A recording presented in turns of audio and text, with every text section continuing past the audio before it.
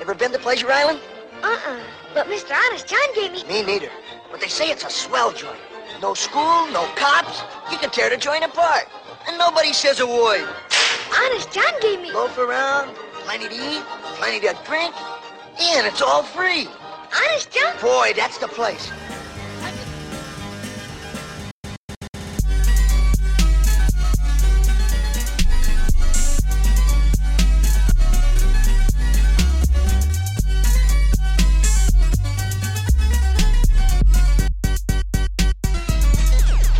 The second star to the right and straight on till morning. Hello and welcome. You're listening to Mouse Madness, a podcast dedicated to bracketing all things Disney. I'm Chris Bowersox. And I'm Kyle Skinner. And we are your hosts for Mouse Madness. Each episode will focus on a single Disney topic, generate a bracket, and debate our way through the madness to figure out who or what is truly the best. Follow us and play along on Instagram at Mouse Madness Pod. Send us an email at mousemadnesspodcast@gmail.com. Or support us on Patreon by becoming a member of Jerry's Gang at patreon.com/mousemadness. Chris, it was a wonderful time heading over to the East Coast and talking a little bit about the Magic Kingdom attractions.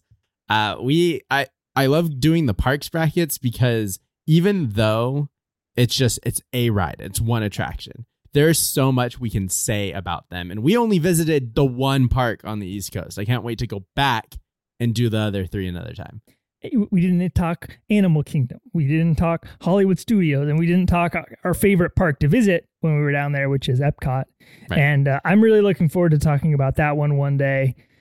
Epcot is sort of like I almost might call it like a living piece of art. You know, it was Walt Disney's like last greatest art project was sure. Bringing that to the world. Yeah. And speaking of art, and art as a place, we're talking best animated Disney setting today.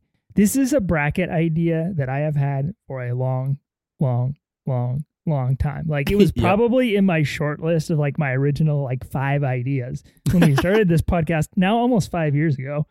And I just never really thought it had kind of the bracket, you know, it didn't have the seeds to kind of round it. But after looking at these 16 seeds, I think we got a pretty deep field.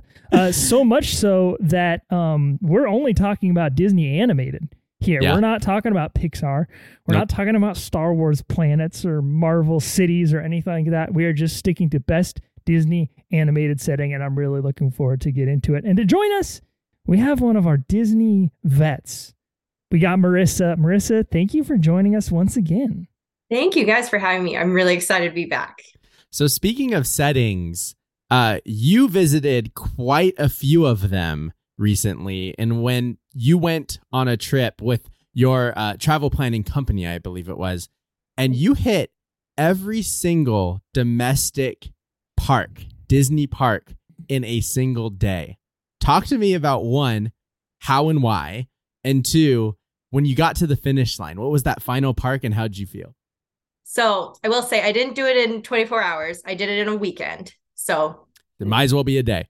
Honestly, it felt like a full day at that point. But it was so much fun.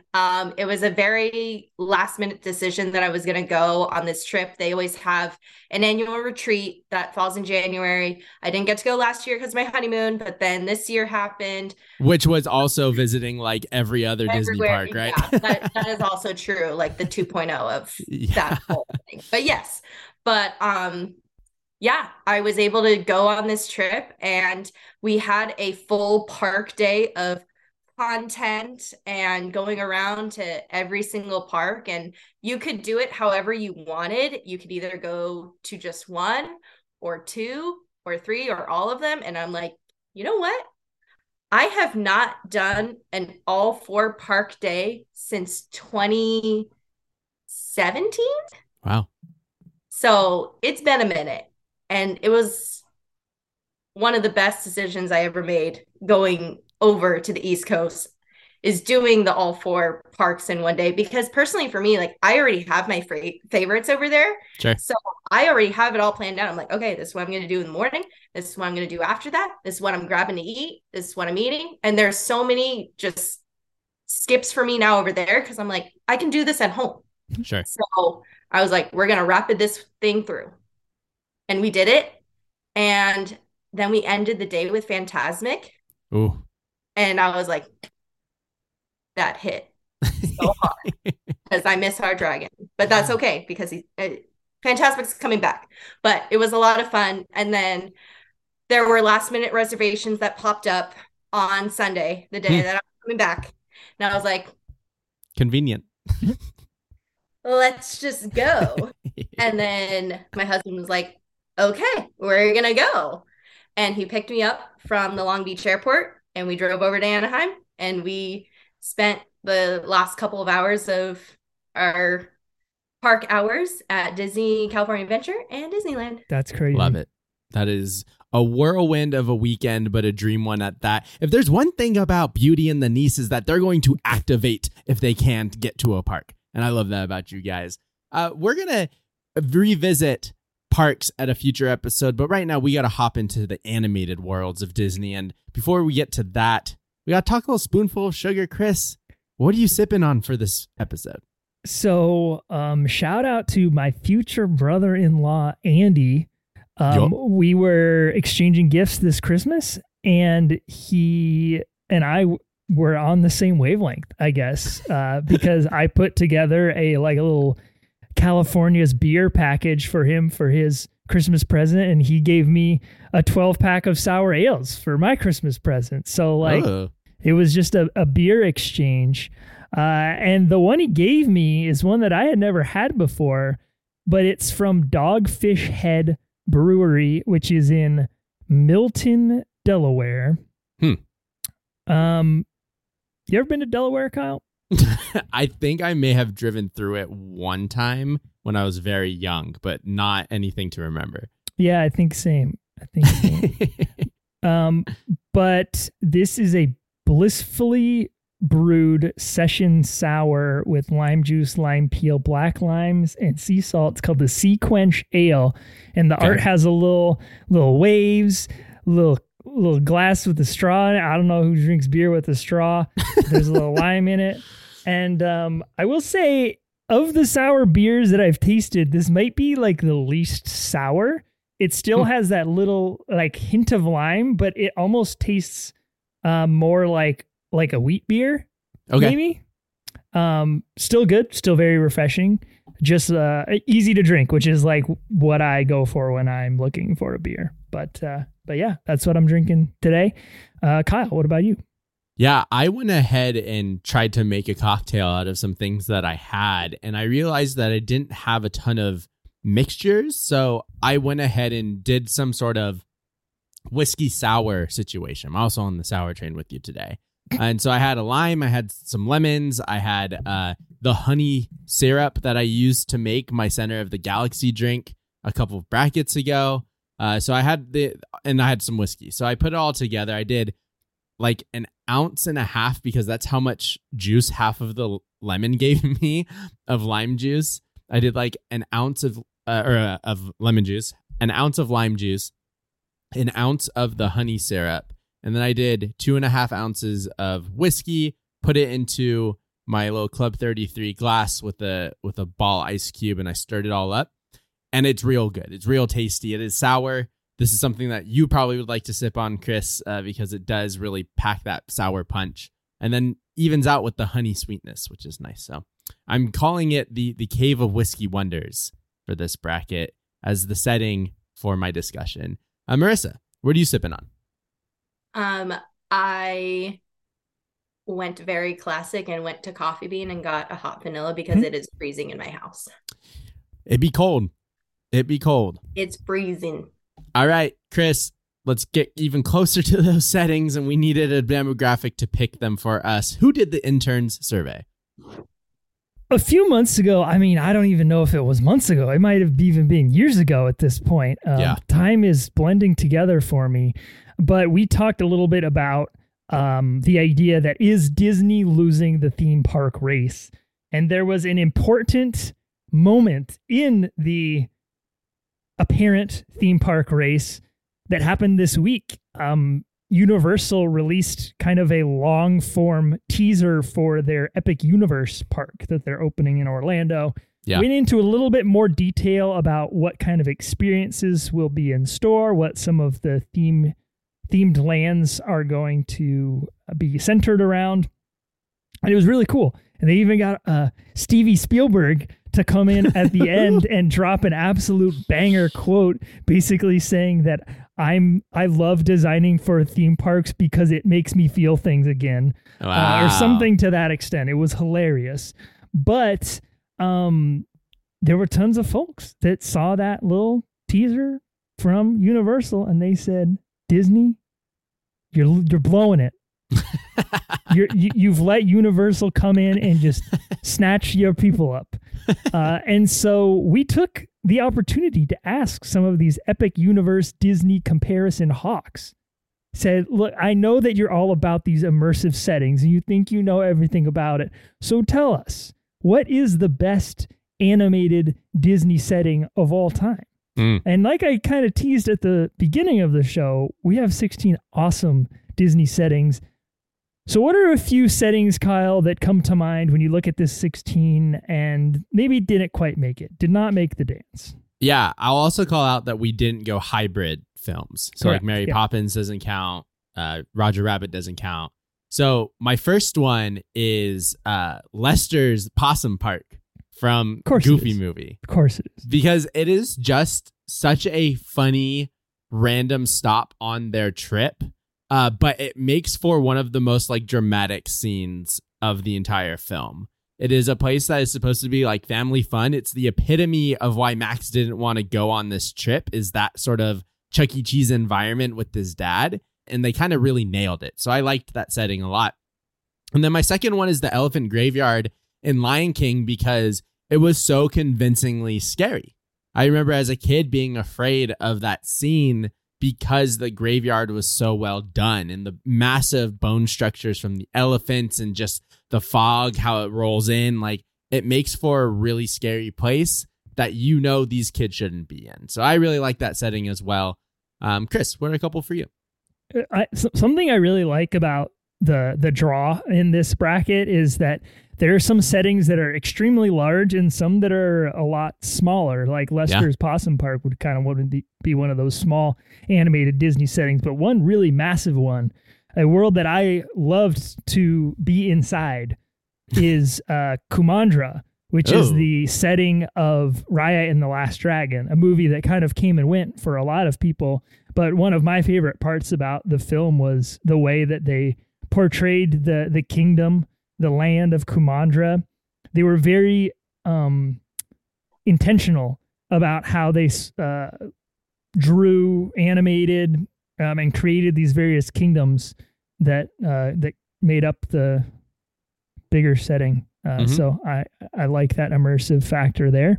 And then, of course, Ivan Earl, got to shout him out. E.E. himself. Come on. The Kingdom and Sleeping Beauty, just a film that holds up brilliantly today, hand drawn, but looks like it could have been made from a computer in the 2020s. Like it's brilliant. Check out Waking Sleeping Beauty on Disney Plus. It was an awesome work of art. Love the colors, love the design itself. So I had to shout that one out. Marissa, what are a couple animated Disney settings for you that come to mind? I'm surprised that Kyle didn't take mine because it is from 101 Dalmatians. Just they're flat in London in general. Yeah. Like one of my favorite places in the world. So that was obviously one that came to my mind. And another one is Motunui from Moana. Yep. Oh, yes. Just everything about it. I'm like, I would go there tomorrow. 100%. Just send me there. One-way ticket. Absolutely. And there is one or two settings on here that are maybe not as technologically impressive as Motunui and the vast ocean that makes up the movie Moana, but similar vibes. Yeah. So let's get into it. Let's talk about our 16 seeded best Disney animated settings. Let's cue the dramatic music and let's announce them. Coming in at number 1, painting the roses red is Wonderland from Alice in Wonderland. Located at the North Star and a little bit to the right is the number 2 seed. It's Neverland from Peter Pan. Out of the unknown and into the 3 spot is Arendelle from Frozen. Turning up at the 4 seed is Pleasure Island from Pinocchio. Racing against the clock. And coming in at number 5 is Beast's Castle from Beauty and the Beast. Taking turns at the 6th seed is Sugar Rush from Wreck-It Ralph. Trying Anything at number 7 is Zootopia from Zootopia. Looking over everything the light touches at the number 8 seed is Pride Rock from The Lion King. Taking it real easy at number 9 is New Orleans from Princess and the Frog. Taking cover from Little Raindrops at the 10 seed is The Forest from Bambi. Welcome to the family. Coming in at number 11 is Casa Madrigal from Encanto. Located in a tree trunk at the number 12 seed is Halloween Town from The Nightmare Before Christmas. Like a diamond in the rough. Coming in at number 13 is The Cave of Wonders from Aladdin. Looking real regal at the number 14 seed is Corona from Tangled. All is found at number 15. It's Atta Holland from Frozen 2. And whistling its way into the 16 seed is Sherwood Forest from Robin Hood. Marissa, 16 great Disney animated settings. The matchups look pretty close. Is there any that you are looking forward to breaking down a little bit here? There are some that I am going to be heartbroken if I'm going to have to pick one over the other. But definitely a favorite bracket of mine is Arendelle versus Corona. That's definitely one that I'm looking forward to seeing your guys' opinions on it. Yeah, a lot of these have similar vibes to them. And so when they do meet in matchups, it's going to be fun to talk about them. So let's jump right into it here with the 116 seed. It's Wonderland taking on Sherwood Forest. And Sherwood Forest in Robin Hood is a really quaint place, it feels like. It is both intimate, but also somewhat mysterious. Somehow, Robin Hood is always around, but he's never found, right? He is always on the outskirts. He's always in the forest that butts up to Nottingham, that butts up to the rest of the village. And so the ability to have this forest setting is always fun in these Disney films because it is a source of protection for our animal characters, and that's generally where we see them in. Gorgeously designed, obviously. In the 60s and 70s, you really get kind of the after Walt eras of the animators where they're towards the end of their craft, but they're still putting that really nice watercolor Disney touch into the backgrounds. These backgrounds and these settings were done by 2 animators. In fact, it was somebody named Bill Lane, 3 people, Bill Lane, Ralph Hewlett, and Ann Gunther. So they did the backgrounds, not as well known as some of the other folks that did it, but they really emulate that feeling of the lushness of the forest. There's obviously a lot of paths through the forest that either maybe Robin Hood and his gang have made. Maybe it's just what the villagers use to travel through. But there's a lot of mystery to this setting, and it makes for a really fun adventure film that Robin Hood really tries to portray throughout that movie. When we're talking settings, though, and you're up against something like Wonderland, talk about a Disney setting. This is a place in which anything can happen and the unexpected will happen. And it is a place in which the animators and the storytellers can really flex on us. They can really go the distance. They can tell a wacky story and have it all make sense. Logic does not need to exist here. And it is so well done that we buy into it. We're not questioning why things are happening. It's just Wonderland. And that's a fun escapism note from the story, is that we can sit in a theater and go into Wonderland with Alice and be away from our own kind of boring lives, just like Alice is daydreaming up. Or did she actually go to Wonderland? Who knows? There's a ton of elements. It's a vast place that doesn't necessarily have a map, but it also feels very contained because everyone commingles there. You have Tweedledee and Tweedledum who know the Carpenter and the Walrus, at least the story. You have the White Rabbit who is seemingly being able to travel on foot from place to place somewhat easily, but you don't quite know how. For heaven's sake, Alice fell down a tree trunk into this place. Who knows how these portals work? And that's what makes the setting so exciting. I think this is a very quintessential Disney setting. I'm going to go with the 1/16 here.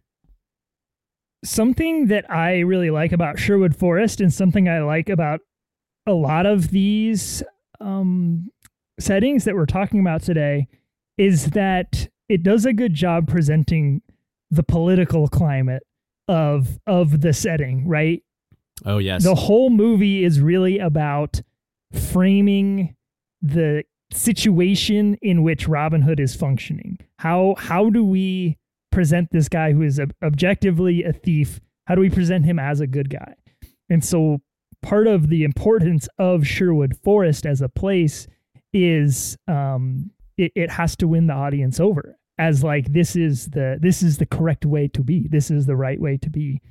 Being defiant, being in Unruly, the shadows, unkept. Yeah, exactly. And that's kind of like what the forest represents to me. And I think there is another forest that we're going to be talking about here on this bracket, but something that I think all forests, fictional and real, one of the trademark features is that you don't know what's behind the next tree.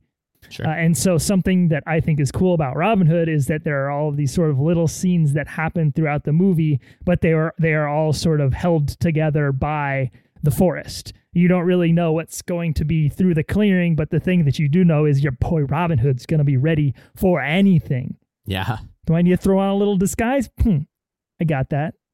Do I need to win an archery contest? Boom, got that. Do I need to murk Prince John? I got that too.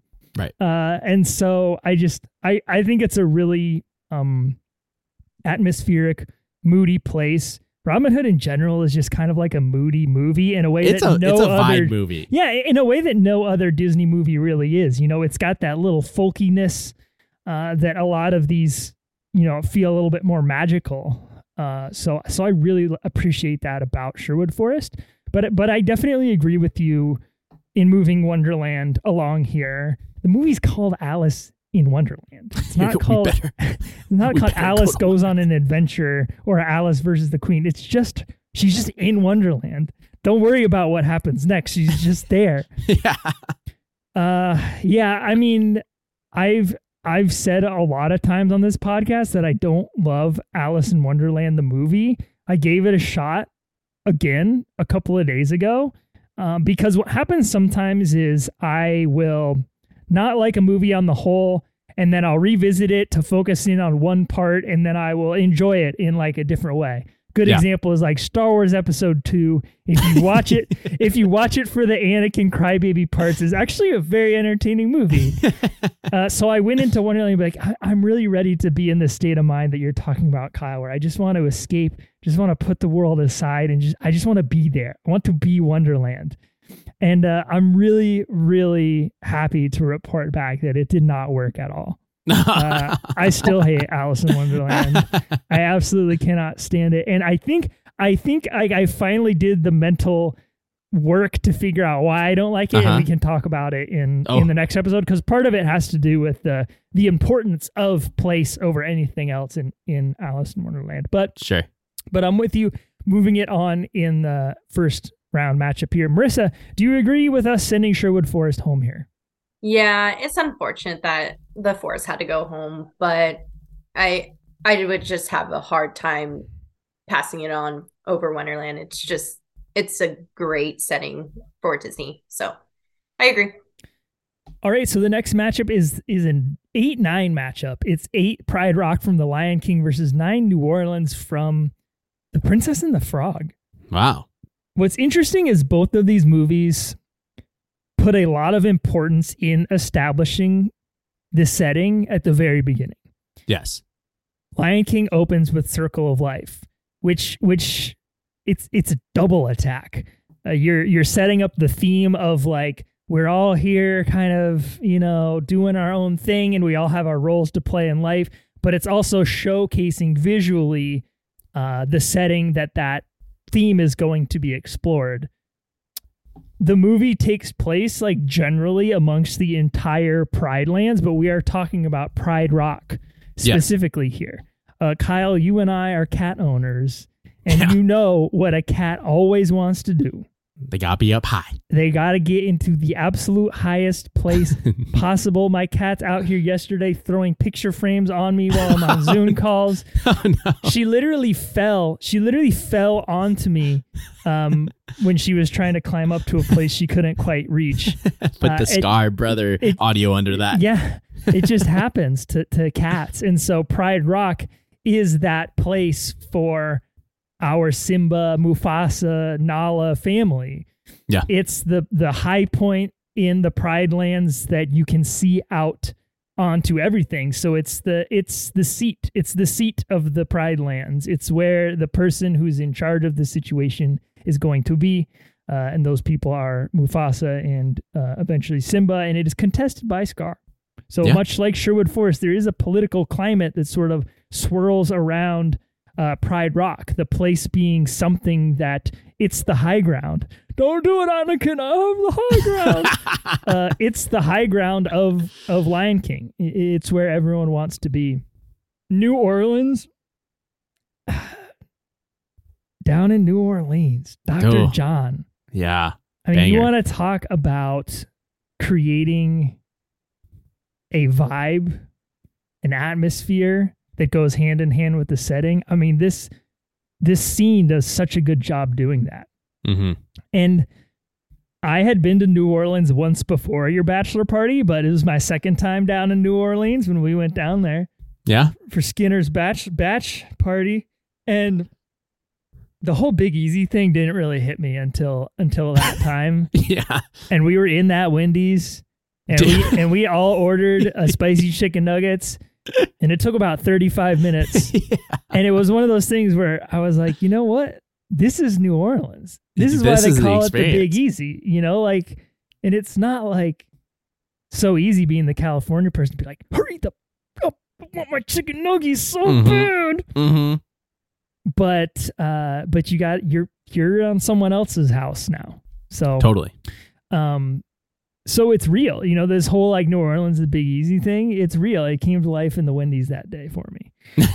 But you found the Big Easy in the Wendy's that night.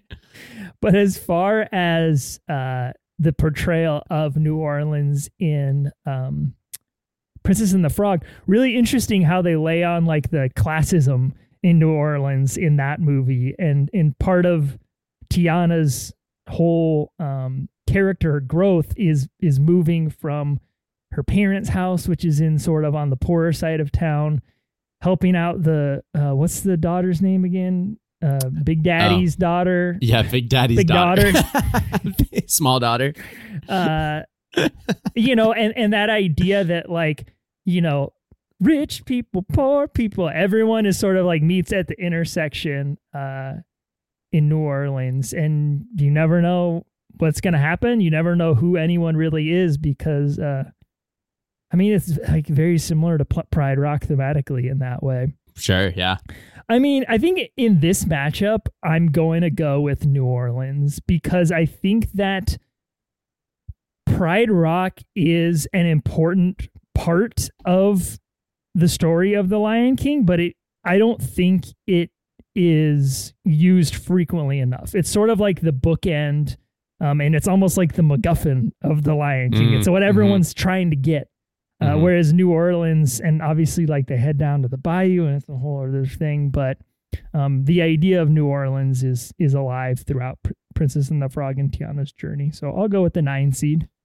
I think I'm going to definitely do the same, and it's because you can tell, I think The Lion King can happen in that general area, and major events will take place in different subsettings. So like, what if the big battle at the end, Mufasa throws Scar off the same cliff Simba throws Scar off the same cliff that Scar threw Mufasa off, right? Like that could still have the same impact as him doing it off of Pride Rock. I get that it's also him reclaiming this thing that quite literally looks like the throne and is the throne, but the story doesn't revolve around like capturing Pride Rock. I don't think that you have an American story of Princess and the Frog if it doesn't take place in New Orleans. Yeah. Because New Orleans is a place of already established magic, already established like unexplained occurrences, already established mixing of cultures, as you said, Chris. And it's always the launching place for an adventure. It's a port city. So either you're coming in and you're having an adventure or you're going out on an adventure. And so I don't think that you have this film set in America anywhere else with this magical sort of themes that it does, like outside of New Orleans. It has to be New Orleans. So I'm gonna agree with you because I think it's so important to the film, and they do it really well. They do it justice, I think, so much so that they get New Orleans native Dr. John to sing the intro to it. Like, that is the sign of approval if there is one. Marissa, would you have gone the 90s bias of The Lion King, or are you with us here on the New Orleans train? No, I'm with you guys on the New Orleans train. I just think that Pride Rock doesn't have as much of an emphasis on the movie than New Orleans does for Princess and the Frog. So I definitely agree with you guys of moving New Orleans on. All right, next matchup, it's the number 4 seed Pleasure Island out of Pinocchio, and that's going to be taking on the Cave of Wonders from Aladdin there at the number 13 seed. This is a really interesting matchup because it is, again, 2 little subsettings in the general plot of the films, but they're very important subsettings. Like Cave of Wonders, we all know it. It's a very big moment in Aladdin. It's one that we see at the very beginning of the film, and then we come visit again with Aladdin. Cave of Wonders is this mystical place that appears as a massive tiger head. And the worthy ones are able to enter, and they got to get their stuff and get out, or else they're going to be swallowed up. And so the fact that like the guard of this cave is the cave itself is really cool because it then doesn't put the onus on the people. Like, this is a naturally occurring place. This is a cave, and it is protecting what is its, which is this treasure that it contains, and only the worthy can come in. Adding magic to these Disney films, I think, is always an important element. It's not always that it needs to be realistic, but you can find some realism in it. And so to have this cave that has the treasures is some sort of trope that we all recognize as a movie trope, but then put a little magic towards it, and you've kind of Disneyfied it.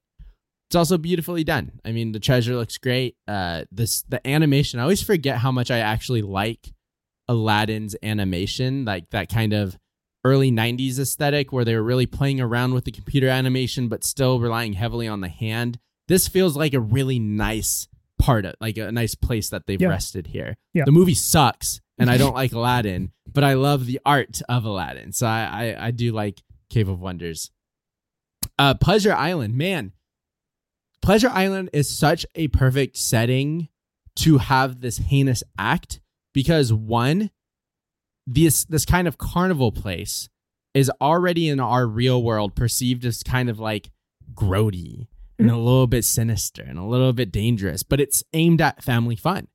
It's supposed to be innocent. It's supposed to be a place that kids can go and trust to get on these innocent rides like Ferris wheels. And so to have these kids be convinced to go to Pleasure Island, where it is this perceived safe space away from adults, away from any rules, in a place that they recognize as fun, is a great place to enact a heinous act. And it just feels super smart. And obviously this isn't like a Disney component. These are all kind of stories that they've taken and built on.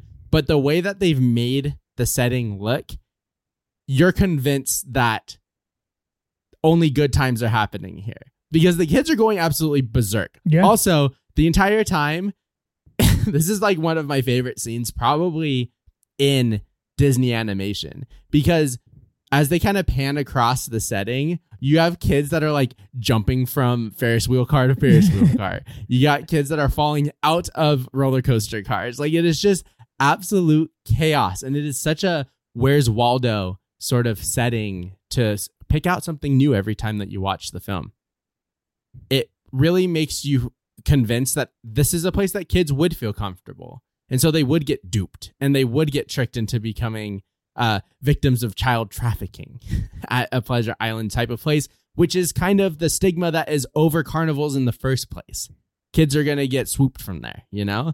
So it is this grounded place in reality, a point of reference that we can all understand. And we can also understand why it would be so appealing for kids to fall for that trick. It's just a super great setting. I'm actually going to go with Pleasure Island over Cave of Wonders here. So I really like Pleasure Island because obviously Pinocchio is a parable. It's like, and it's also a cautionary tale. So Pleasure Island, the way it's portrayed in the movie, is great. Mentally, it's a place that like anyone who's watching the movie, they probably have their own version of Pleasure Island in their head, right? Because it's really just placeholder for the idea that too much of any good thing is a bad thing. Right. And so I'm trying to think about like what my Pleasure Island would have on it. Ooh. Like, I was thinking like, I really love a lot of comforters on my bed. And I also love extra cheese on any of my pizzas. So like, what if I had like a cheese blanket room and I could just like eat my own blanket. So like while I was sleeping, it was just made of the gooeyest, tastiest mozzarella cheese. And then like, you know, they better have some good bathrooms at Pleasure Island because mine would be in the same sort of like food realm, but it would be like bordering on the line of too spicy.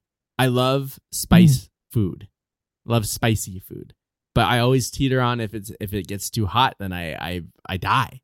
And so I would exist in that realm of like playing with these spicy foods, and it is fun because it's so tasty and it hurts a little bit, but sometimes you can overindulge and it'll really, really hurt. I think my Pleasure Island is just existing in a realm of really spicy food. And there's a Scorpion Bowl water fountains. Right, of course. Yeah, and then there's rum pouring everywhere. Marissa, what would be yours?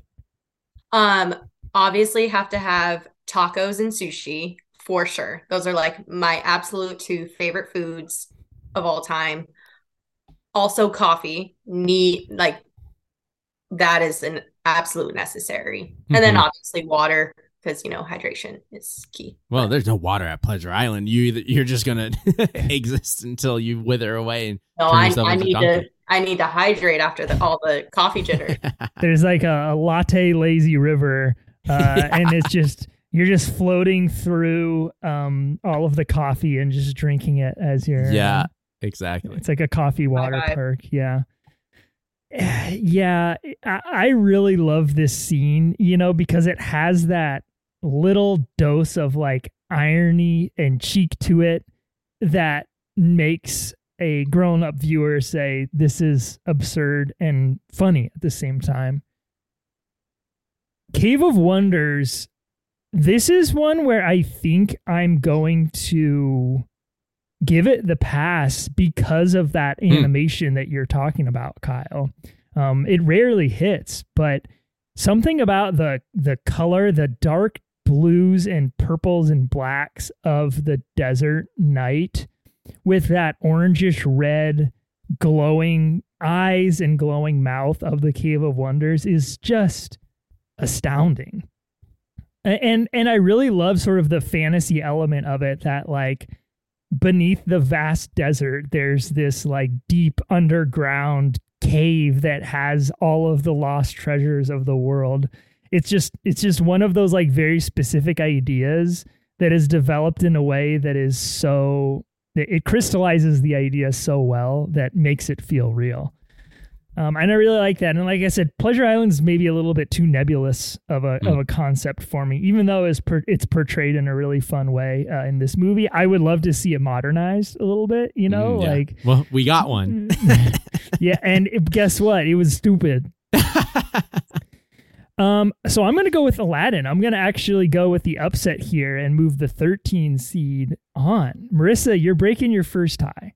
It's funny because like looking back I was going through like all the episodes I'd been on, and this particular number of 13 always haunts the brackets that I'm on.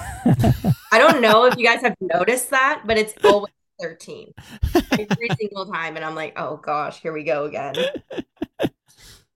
But I am going to continue the streak of this 13. When I was younger, I would literally only watch Aladdin because of the Cave of Wonders. Wow. Because I would be like, I want to go in. But why does he get to go in? Why is no one else going in there? And I just always found it so fascinating of the animation, the colors that you guys were talking about, just everything about the Cave of Wonders to me just always lured me back into watching Aladdin. But yeah. All right, the upset. Cave Ooh. of Wonders moves on. All right, last matchup on the left side of the bracket here. We've got the number 5 seed Beast's Castle versus number 12 Halloween Town. Not from Halloween Town, but from Nightmare Before Christmas. Beast's Castle. Yeah, this one I thought was like a super easy matchup for me, but now I'm not so sure. Oh. Something I really like about Beast's Castle is it is a physical representation of the theme of Beauty and the Beast. Beauty is in the eye of the beholder. We got to eat at the Be Our Guest restaurant when we were in Florida, and we sort of were able to walk around that space. Essentially, there are parts of the castle that are very dark and ugly and destroyed by Beast himself, but you open up a window and you let the light in, and wow, it's actually this like wondrous library that, you know, if you just took care of it a little bit differently, it's the place you want to be. Or the Beast invented rage rooms. He was the first person to say, I'm going to dedicate an entire room to me just absolutely destroying things in. Yeah, the real reason he was mad that Belle came in there is because she didn't pay the $15.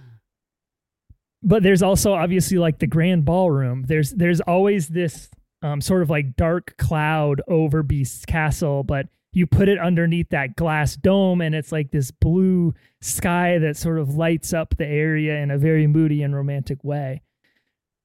It's a large estate, and you sort of see it transform from this scary like House on the Hill style location at the beginning of the movie to this, you know, grand chateau at the end of the movie that you see all of our characters that we've come to sort of love over the course of the movie defend their turf. And we're really rooting for them to save the castle from Gaston and his cronies. Right. Halloween Town. I really want, and I want to put this in pen. I want to put it in ink. Want to do a bracket this Halloween that is best Halloween Town resident. Oh yeah, it's a good one. Yep. Halloween Town is such an important part of Nightmare Before Christmas because it is the foundation that all of the great characters in that movie must stand upon.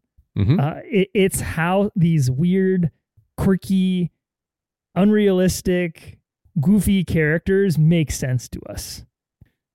And for that, I absolutely love it. The movie follows he's not the mayor. He's just like just the richest guy in like the most popular dude in town. Like he's just like a Chad. He's just Chad Skellington.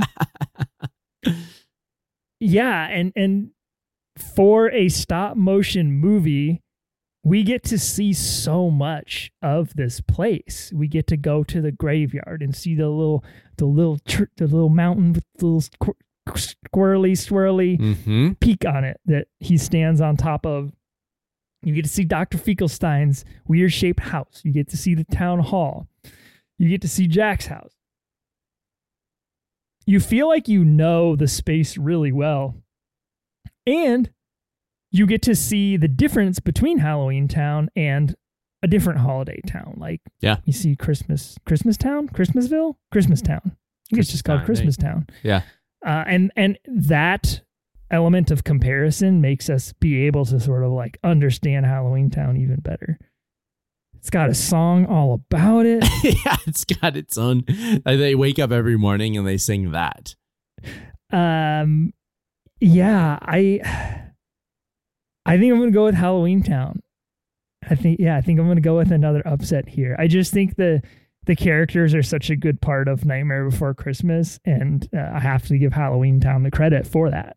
Yeah, it's definitely Halloween Town in this matchup.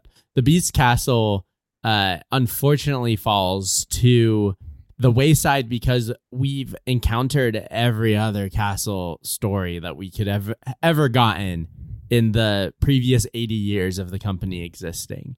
And by the time we get to Beauty and the Beast, it is established that these castles are going to look a certain way, the insides are going to look a certain way, to where they really do fall to the background. There's nothing really significant about the dining room. There's nothing really significant about Belle's room. There's some significance around like the library, and that's really fun to see. But even then, we don't get a ton of detail about it. We get a bunch of just a ton of books that all just kind of look the same, you know? So the setting is important for the story for sure, because it is the place in which Belle is imprisoned. And if it was just all like the West Wing, then maybe she would not want to stay as much, right? Like the fact that there was a glimmer of hope, part of this castle is actually not too bad, might mean that the part of the Beast might not be that bad. So I think that that's really important for that story, but it's not something that I'm really invested in. I'm invested in the character stories. I'm not really paying attention to the setting of the castle itself. In fact, I'm getting a little bit bored of it. What I'm not getting bored of is a place like Halloween Town, where the unexpected is always going to happen. That little hook, that's probably a bat. You just don't know. That hill, oops, alive. Like, it is just something that you want to explore over and over again. Every time you watch that film, you're finding new things about Halloween Town. So I like it better than Beast Castle. I think it's the better setting. So I'm going to agree with you. Marissa, would you have done the same? I don't know, because I do. Beauty and the Beast is obviously my favorite Disney movie. I know, but I didn't have like such a love for Nightmare Before Christmas until like maybe a few years ago. I think I just needed to be a little older in order to actually appreciate it. Because when I was younger, I was like, what the heck is this?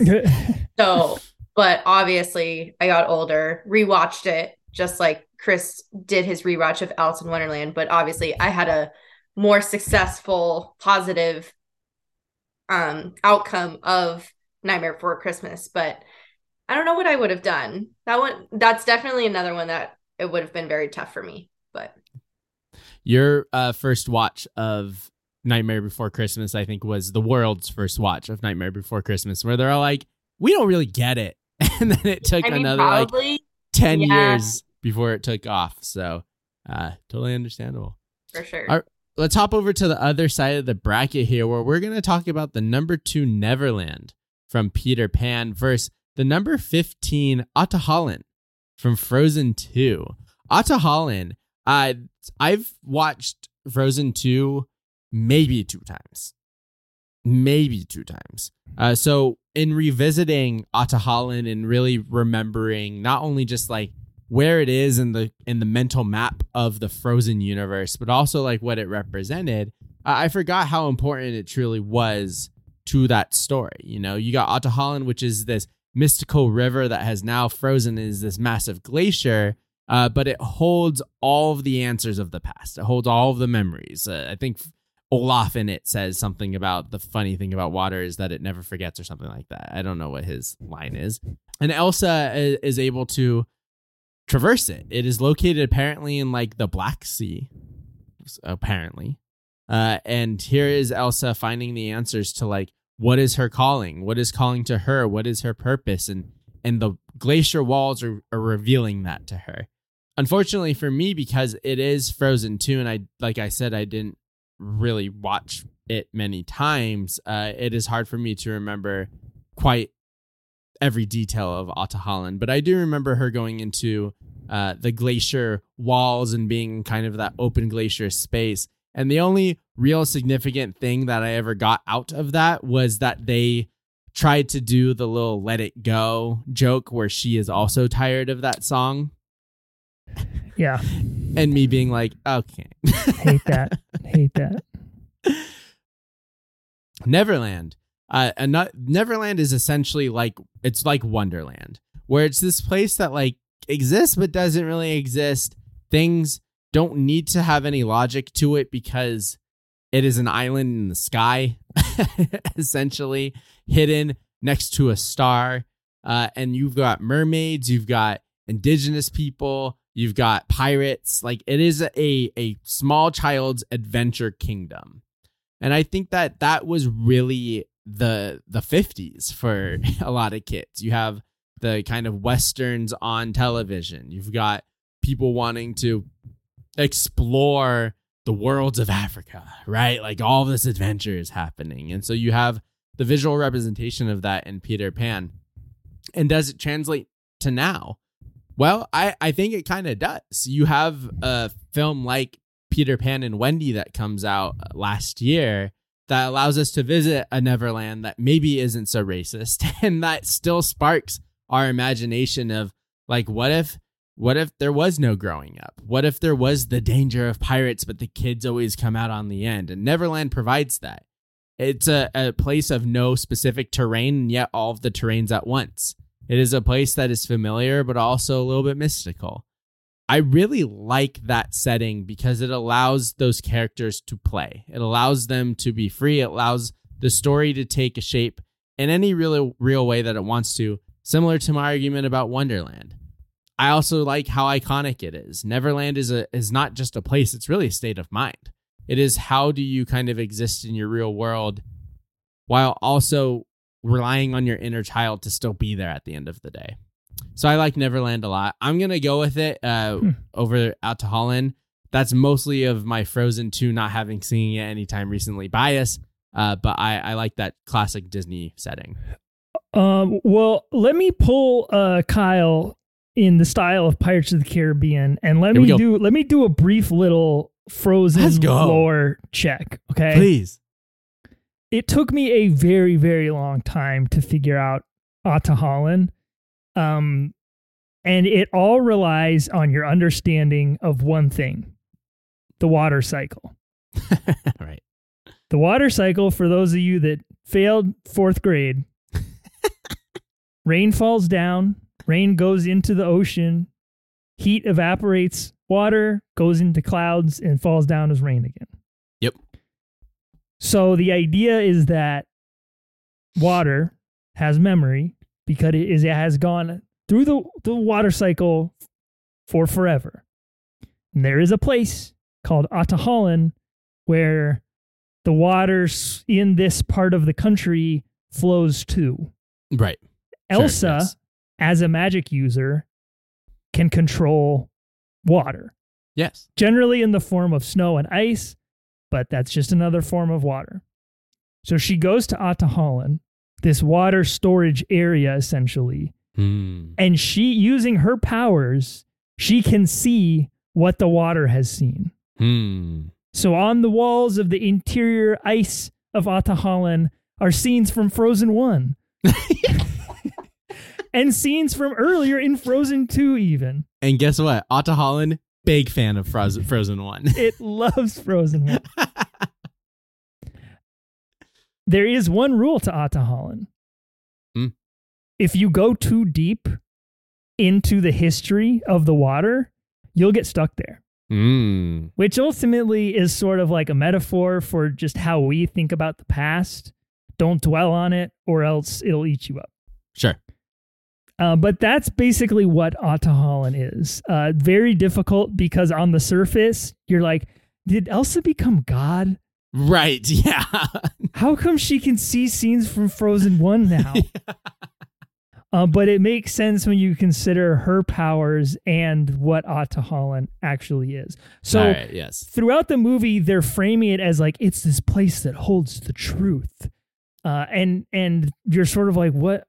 Like, why is the truth in a place? Like, shouldn't it be like, oh, I found the truth inside me this whole time? But it was just a way for her to go on an adventure, like physically. Right. But anyways, the truth was inside of her this whole time. She just had to see it reflected in the icebergs. All right. Well, there you go. All of that being said, very comparable to Neverland. Because Neverland, much like Ahtohallan, in a way, is a state of mind. Perceivable only by those who know where it is and know how to access it. we get to know Neverland a lot better than we get to know Atahalan, and Neverland has much more character to it, literally and figuratively. I just don't know that I love the character that exists in Neverland. I don't like Peter Pan. Captain Hook's kind of a Weenie Hut Jr. Sure. The Lost Boys are whack. No. Tinkerbell's literally the only person I like in this movie. And I like to think that she does not consider herself a resident of Neverland. No, she could never get tied down like that. She's a political refugee from Neverland. Exactly.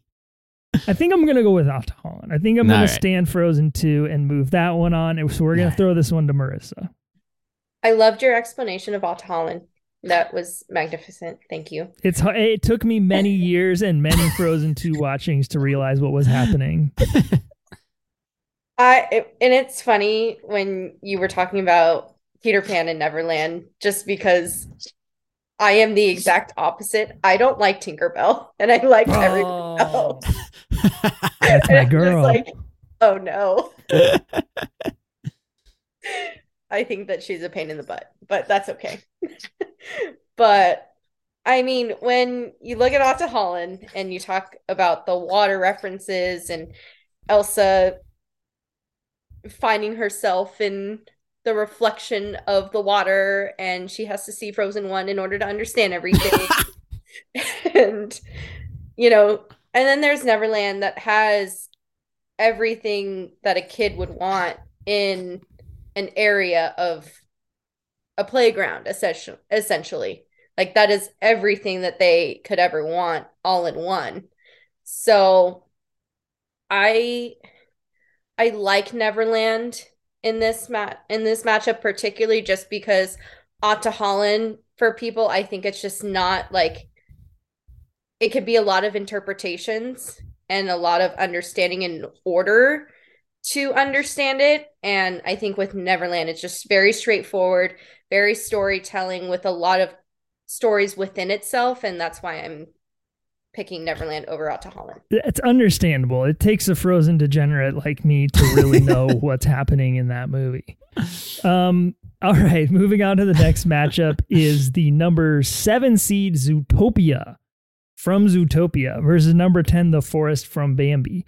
Interesting matchup because both of these movies generally set out to do the same thing, and that is to tell the natural order of things. Mm-hmm.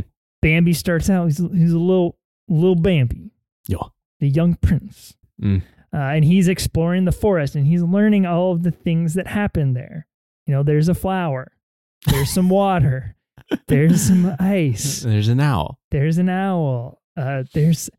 a chick, bro. She's so hot, bro. What do I do, bro? He eventually gets older. He learns about man. He learns about fires in the forest. And anyways, it's definitely like a surprisingly realistic depiction of the forest. You look at a movie like Snow White, released around the same time, which takes a much more sort of like enchanted take on the forest. And Bambi, the movie, for it being about talking animals, does a really good job trying to make it feel realistic. That happens in terms of story, but also it's the way that the forest is animated. They try and make those matte paintings in the back very lifelike, and they try not to give character to the setting. So in a lot of ways, like, it's really beautiful in that way because it feels so realistic. But on the other hand, it doesn't feel super Disney because it doesn't feel super original either. The originality really just comes from how these characters are interacting with their setting. Yeah, sure. I mean, got to give a shout out to Little April Shower, though. I mean, come on. Because that's the part in the movie that really, the sequence in the movie that really tries to show off that setting, I think, in the best way. Yeah. Zootopia, I mean, much like Alice in Wonderland, the movie's called Zootopia. Like, it is named after the place itself with no additional words required. Yeah.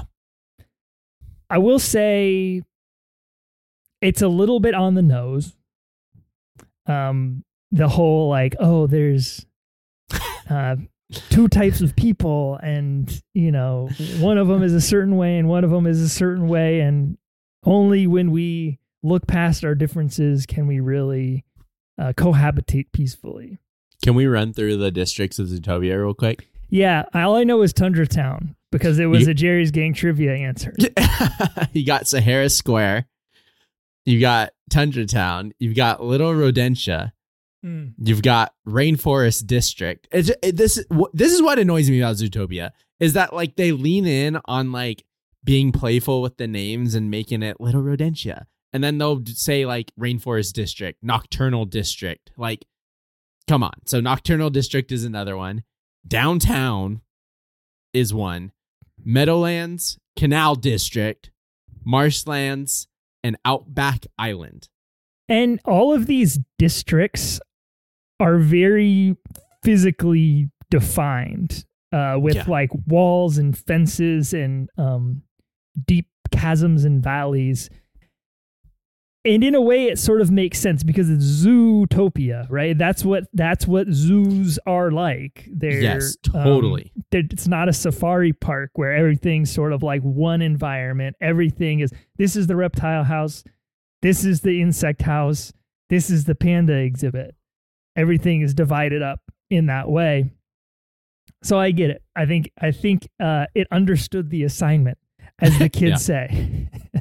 Yeah. But also in that way doesn't really feel like a real city because obviously there are distinct like neighborhoods in cities, but they sort of blend together and they're sometimes distinct like that where one block to another block changes, but often not dramatically like it does in Zootopia.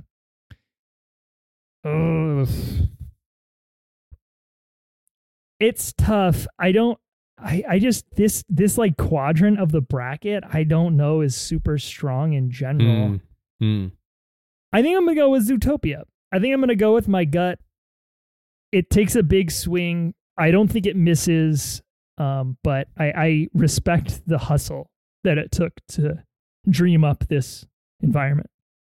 I'm gonna go Forest, and that's because for Zootopia, the setting and its little individual districts feel a little bit too much like for the gag as opposed to like for the story or to really like immerse us there. Yes, it does put us in the story when they go to the Rainforest District to find the leopard that lives up in the trees to see what he knows about the smuggling of drugs or whatever.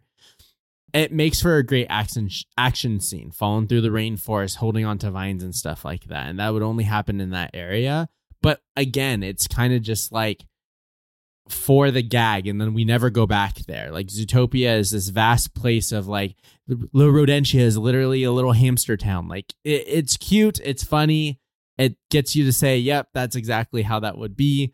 But for me, it's not a place that like I want to stay in. It's not a world that I want to stay in.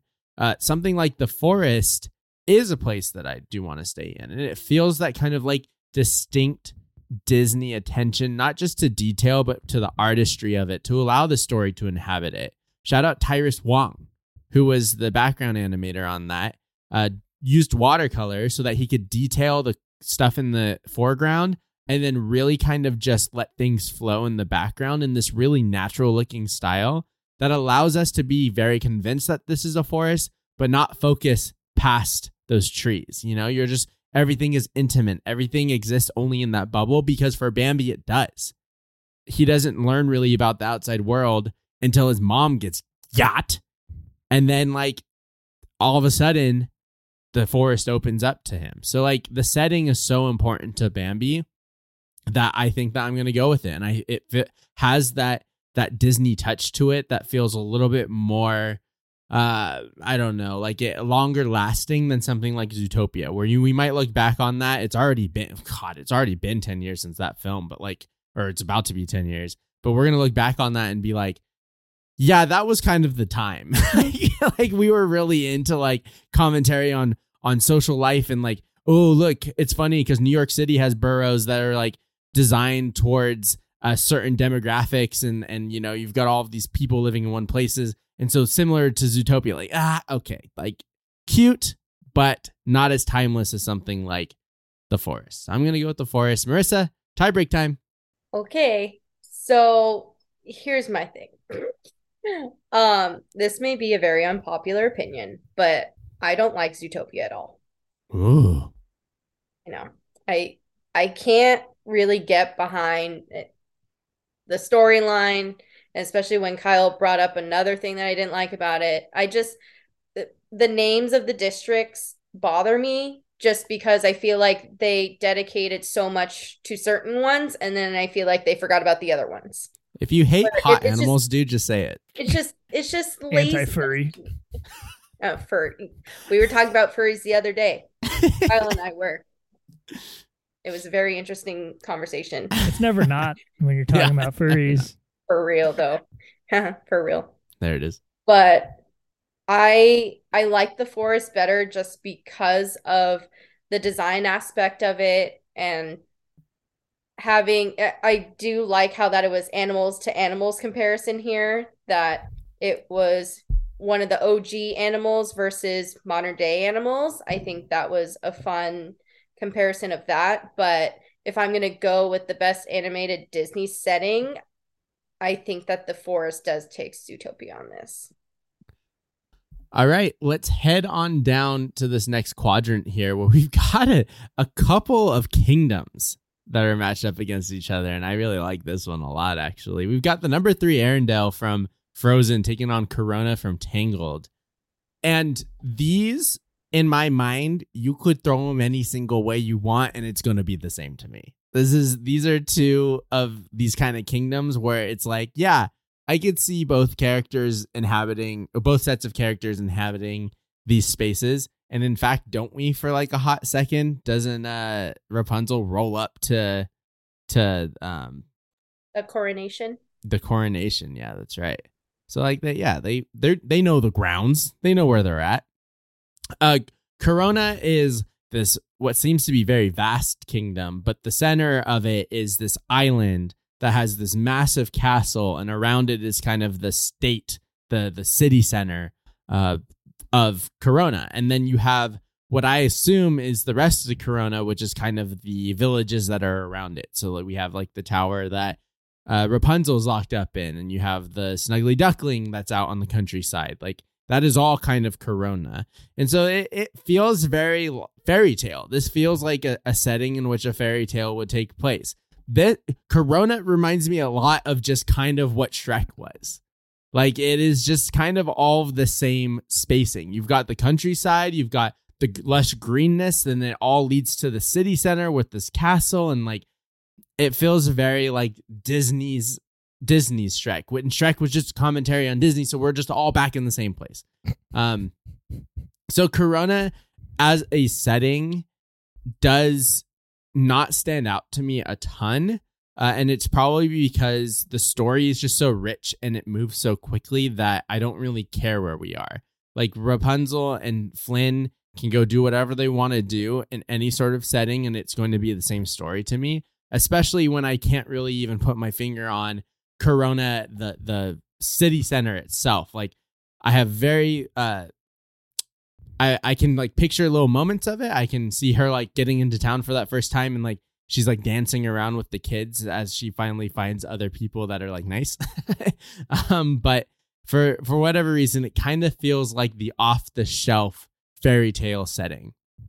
Arendelle starts to suffer from that a little bit too.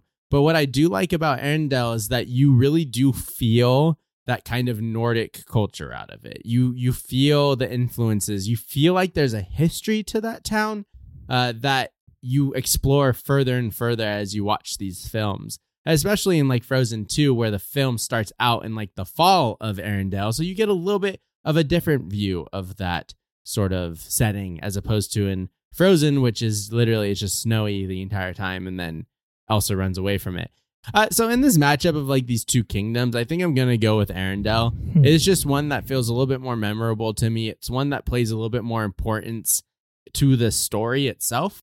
Corona is not so much. We care about Rapunzel. We want her to see the the lanterns float away, and then it does, and chaos happens. I'm gonna go with Arendelle. I don't really know that the generic elements that you're talking about are quite as offensive to me, just because we are talking about best animated Disney setting, Sure. and part of those generic elements like are what makes a Disney setting a Disney setting. Sure. Especially in a movie like Tangled, because ultimately what that movie is about is the cutting of the hair. Like that whole movie is just one prequel to the moment when she cuts her hair off. Or who does she cut her own hair off, or does Flynn cut her hair? Flynn cuts her hair off. It with the glass. Right. So Corona being this very like stereotypical kingdom from a fairy tale, it's all bait. Is all bait Yeah. to get you to be more shocked at that last moment in that movie. It works. It works. You mentioned the scene where Rapunzel sort of like rolls into town. That is the Kingdom Dance song, which is yes. like a super deep cut, underrated Disney song that like a lot of people stand for. Yeah, it's like a basically TikTok trending song, isn't it? Yeah, it's just like a little fiddle type thing. There's no words to it, but Rapunzel's dancing around. I have questions about the scene. First of all, your girl's barefoot. Yeah, and gross. You do not want to be barefoot in a city. Not at that time period either. You know what they're throwing out those windows? You know that bucket. That bucket's getting thrown out the front door. Yeah, she sees the girls like braiding their hair, not her hair, just their hair. And then they braid her hair and they just like walk away. Like that's it. Like no tip, no nothing. No thanks. Then Rapunzel looks over at this like portrait of the king and the queen holding baby Rapunzel. And people are like offering flowers to it. And very conveniently, there's a baby that also says, I'm putting a flower down to the safe return of the princess. Wow, convenient that you heard that so we could understand exactly what was happening.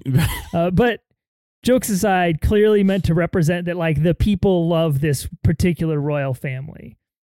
People love that baby. Which is awesome for Rapunzel, but for me as like an adult viewer of the movie, it's a moment for me where I'm like, where are the stakes really? Because Rapunzel has been lost for a very long time, evidently an only child. Where is the overthrow attempt coming from that should be talked about? Like, there are no stakes. There is no timeliness that needs to, like, we need to get Rapunzel back or else the kingdom will be lost forever, you know? I don't know. Like, I don't know that the movie needs that extra element for the movie to be good, but for Corona to feel more realistic, I sort of think that the political backdrop sort of matters. Yeah, sure. Of course, I have to mention the lantern scene. Yeah, I gorgeous. See the Light, my favorite Disney song, an annual tradition that happens in Corona where they release the lanterns into the sky and they inevitably fall all around the water that surrounds the kingdom. And we get the beautiful song with Flynn and Rapunzel. And so visually, it just like that is always what I'm going to think of when I think of Corona. Yeah, totally. Yeah, I mean, I really love both of these settings, but I think I'm with you in moving Arendelle on, and it has to do with just the way we understand the people of Arendelle just a little bit better. We feel that sort of sense of confusion when Elsa, like, she's our queen, but also, what's she doing? Yeah. You know, there's some urgency with the natural disaster stuff as well. So it's a space that feels a little bit more lived in. So I'm with you. I'm moving Arendelle along. Marissa, do you agree with that one? I know you're a big Tangled TV series fan, so. Yeah, I mean, I'm just a big Tangled. I love Frozen too, don't get me wrong. But I was scared if you guys were going to go opposites there just because I didn't know what I was going to do. I was just going to panic and just pick one. But I do think it's interesting, like when you put Arendelle and Corona together, Corona was hello. Yes, you want to put your 2 cents. I know.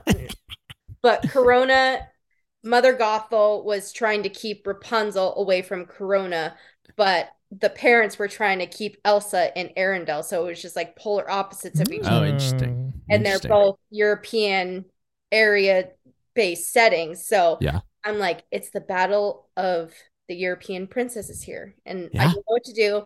And plus, Fantasy Springs in Tokyo is opening up this whole area that's going to have Frozen and Tangled and Neverland. And then there's going to be a hotel. And I was like, this is literally Tokyo. The bracket come I was to like, life. don't make me pick this. So I'm glad that you guys picked for me. Thank goodness. Just wait until Frozen 3 because it's going to be a Tangled Frozen meetup film. I If know it. it's not, I will riot. We riot at dawn. Yeah. All right, the last matchup of round 1 is the number 6 seed Sugar Rush from Wreck-It Ralph versus number 11 Casa Madrigal from Casa Madrigal. Casa Madrigal from Encanto. I love another matchup where I love both of these. Yeah. The Casa Madrigal is great because it's a character. Like it has life, it has personality. You see the way that Mirabelle specifically interacts with the house throughout the movie, and for just being basically like moving pieces of furniture and parts of the house, you really feel that like you know what it's trying to say, or you know the tone that it's trying to communicate in. And I think that's like a really, really interesting, unique thing that I don't know that any other Disney movie does. No. The visuals, incredible. Love the colors. Love the whole, like, each kid has their own door thing that like glow with their powers, and behind each one is like not a room but a whole different sort of world. It's got that quality that just makes your imagination in your brain work a little bit. You're like, oh yeah, that's pretty cool. Like, what would be behind my door if I lived in that house? It would just be Tiki Tom's in Walnut Creek, California. I just live in Trader Sam's. It's crazy. Sugar Rush, though, is great because much like Halloween Town, there are rules in Sugar Rush. Sugar Rush lives by a different set of physics, and they are very, very well defined. There are rituals and routines that happen in Sugar Rush that are called out specifically. There are tons of candy jokes, and the movie goes to great lengths to make sure that this setting is well developed in a way that's comedic and realistic and enjoyable. Like the whole point of it is that like, oh, I just want to eat that, you know, like it's the modern day Willy Wonka's chocolate factory. Actually, I better not say that because there is a modern Willy Wonka chocolate factory. Missed it. Don't know if it was good or not, but apparently it made like $600 billion or something. What? That's $600 billion. That's a lot. 600 million. Yeah, maybe that. There's Amazon, and then there's the Timothy Chalamet movie. Yeah, I'm gonna go with Sugar Rush. I think Wreck-It Ralph is really slept on, and I think the video game as a living place where there's some agency in it is really a fun concept to explore. I'm gonna go with Casa Madrigal because I never completely bought into Sugar Rush. Wreck-It Ralph is a really fun movie, but it feels stuck in 2012. Sugar Rush, the game, is obviously a reference to Candy Crush, which was a very popular game at that time. Was it a racing one? No, but it's a candy-related mobile game. You have this racing game, very similar to like Mario Kart. That's timeless. We'll probably see Mario Kart forever.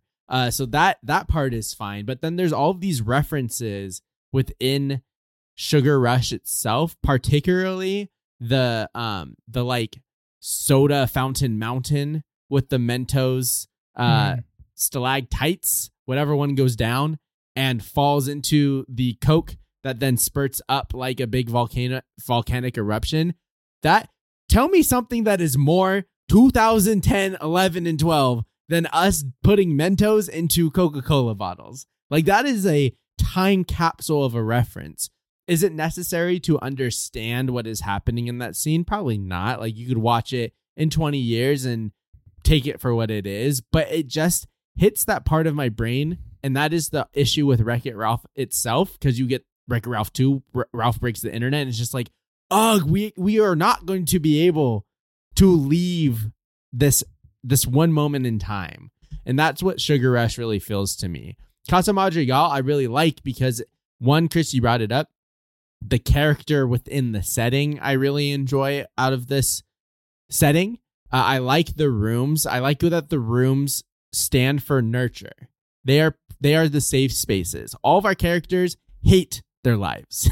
They are dealing with some but in their rooms are the places where they can be themselves. They can experience themselves. They can feel safe and loved. And I think that is what the house itself represents, is this place of love. It was built as a fortress of love for the wrong reasons, but the house gets what it's supposed to do.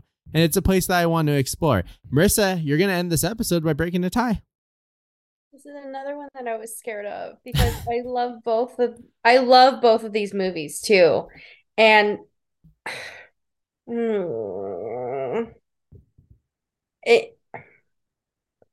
I think what I have a problem with specifically just Casa Madrigal is that it's just the house particularly, and I just feel like I need like a little more beyond that for best animated Disney setting. Is that it like this is just specifically the house that the family lives in.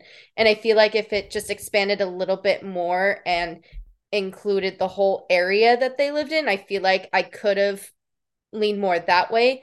But I think that I am going to go with Sugar Rush this round just because it has a little more depth for me of being very impressive with what they were able to create within this universe of Wreck-It Ralph. So I am going with Sugar Rush on this. And that caps off the Elite Eight. We've done it. And we'll talk about it next time. It's going to be the number 1 Wonderland taking on number 9 New Orleans. Number 13, the Cave of Wonders taking on number 12 Halloween Town.